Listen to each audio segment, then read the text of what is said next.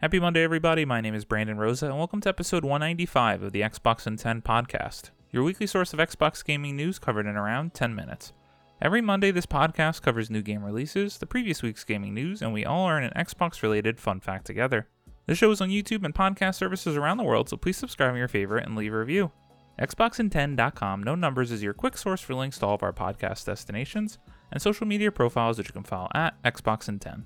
To start, let's talk game releases. The big games out last week were Wanted Dead and Like a Dragon Ishin. The games came out this week include Arca R, Atomic Heart, Seven Doors, Remoteness, Chef Life, a restaurant simulator, Grim Guardians, Demon Purge, Catan Console Edition, and Blood Bowl 3. Now into last week's biggest news stories, and we have 4 to cover this week. Number 1, Diablo 4 open beta dates announced. Adam Fletcher at Xbox Wire writes, the Diablo 4 open beta and early access weekends have officially been announced. Prepare yourself for the first venture into Sanctuary, with an opportunity to dive in early. The open beta will be available to everyone from March 24th to 26th, but those who pre-order Diablo 4 on the Xbox Store will get early access to the open beta from March 17th to the 19th. Sanctuary will be teeming with demons eagerly awaiting your arrival. Throughout both the open beta and early access weekends, you can experience the first moments of Diablo 4, playing through the prologue and entirety of Act 1. To get you fully immersed in all the gruesome and glorious elements of Sanctuary, the entire first zone, Fractured Peaks, will be yours to explore. From traversing the rugged landscape to slaying demons with furious might, this will be your chance to adventure through the mortal realm and behold what horrors await. Let no evil thwart you on this journey. Clear hellish hordes from dungeons, complete intriguing quests provided by the locals, and gather powerful loot from fallen enemies on your path to reach level 25. But make no mistake, you can continue to discover the threats lurking around every turn once this level cap is reached. This is your opportunity to combat the might of the burning hells before the game releases on June 6th on Xbox Series X and S and Xbox One. This is very exciting indeed. This is going to be a massive game, not only for Xbox, but obviously the community and world at large. Diablo is a game I just have never played, so I'm really excited to get my hands on this one, especially with an open beta. Let me see how I like it. My friends are definitely going to be checking it out. The time is soon, just a month away. Number 2, Hogwarts Legacy developer confirms there are no current plans for DLC. Ryan Dinsdale at IGN writes, Hogwarts Legacy developer Avalanche Software has revealed to IGN that the studio has no current plans to release additional content for the Wizarding World RPG. Speaking during IGN FanFest, Hogwarts Legacy game director Alan Tu explained that the team was so busy preparing the game for its launch last week that it hasn't yet planned on releasing any expansions.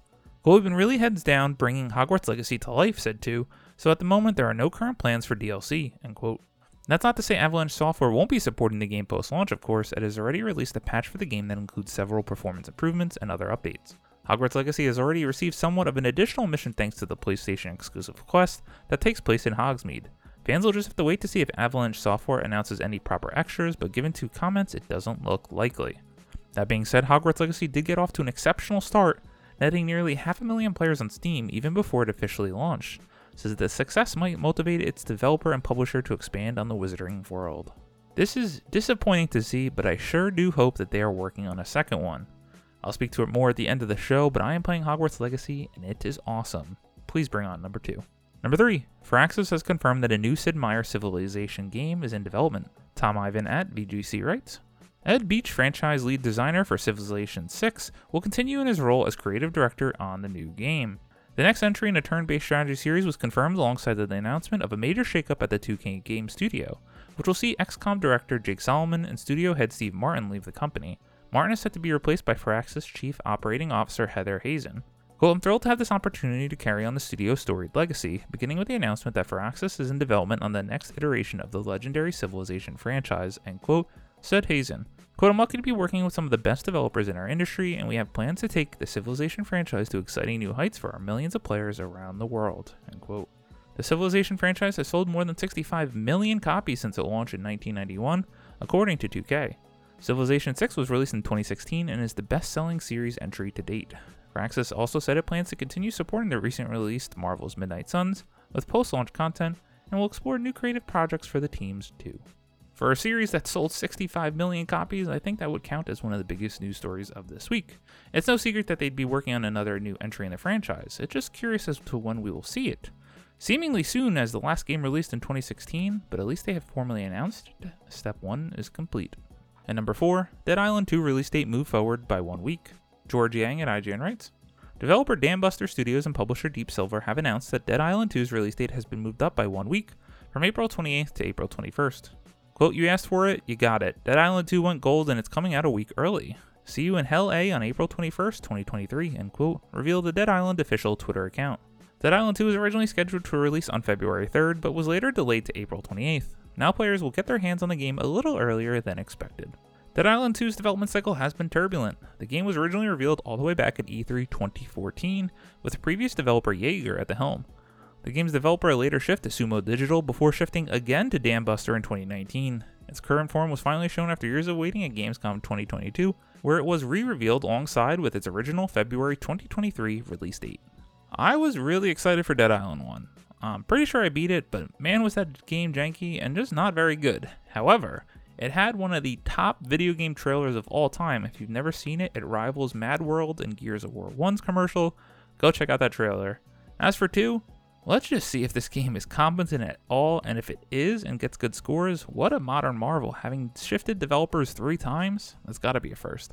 As always, before we end the show, we all learn an Xbox-related fun fact together. This time is about Gears of War. Credit to Tom Phillips at Eurogamer. Long-lost Gears of War 3 PS3 build was released. It's 2021 and Gears of War 3 has been released for PlayStation 3. Really? Sort of. Last year in 2020, a long-lost prototype of the Xbox console exclusive running on PS3 came to light. Courtesy of self-proclaimed former hacker Pixelbutts, 8 hours of footage was released showcasing the build being played with a couple of bugs. The footage is still available to see, even though Epic has attempted to take it down. And now to celebrate 10 years since the build was created, Pixelbutts has released it onto the internet via archive.org. You can go download it for yourself, though you'll need a PS3 dev kit to run it on. Epic Games previously confirmed the internal build was real, though never destined for public release. Instead, it was a, quote, byproduct of Epic's internal Unreal Engine 3 testing process, which utilized both Gears and Unreal Tournament, end quote, and, quote, never part of any actual product work for PlayStation 3, end quote. This is just a cool little tidbit of history in a franchise, and obviously a now exclusive series to Xbox, running on the rival's console. You just simply would never see something like The Last of Us, Infamous, Killzone, Resistance, Horizon Zero Dawn running on an Xbox console, even in a build. So this is just a cool little neat bit of history. Thank you all for listening to the Xbox in 10 podcast, your weekly source of Xbox gaming news covered in around 10 minutes. If you like the show, please subscribe on your favorite podcast service, share with your friends, leave a review, and follow on all social media at Xbox in 10. This past week, as I mentioned earlier in the show, I've played so much Hogwarts Legacy. I'm absolutely loving the game, and I think that's coupled by the fact that me and my fiance have been continuing to rewatch the series, having just completed the last one before recording this podcast. I love the series. I've never read the books. I think those are going to be next, but Hogwarts Legacy is just a dream for any Harry Potter fan. As far as RPGs goes, I still think it's fairly competent. Do I think you'd like the game if you haven't liked the series? I'm not quite sure. However, Avalanche Studios needs to be praised. Having come from something like Disney Infinity to this is really an achievement, and they should be celebrated. My name is Brandon Rosa. You can follow me on Xbox at Brosa93. Hope you all have a great week, stay safe, and keep on gaming.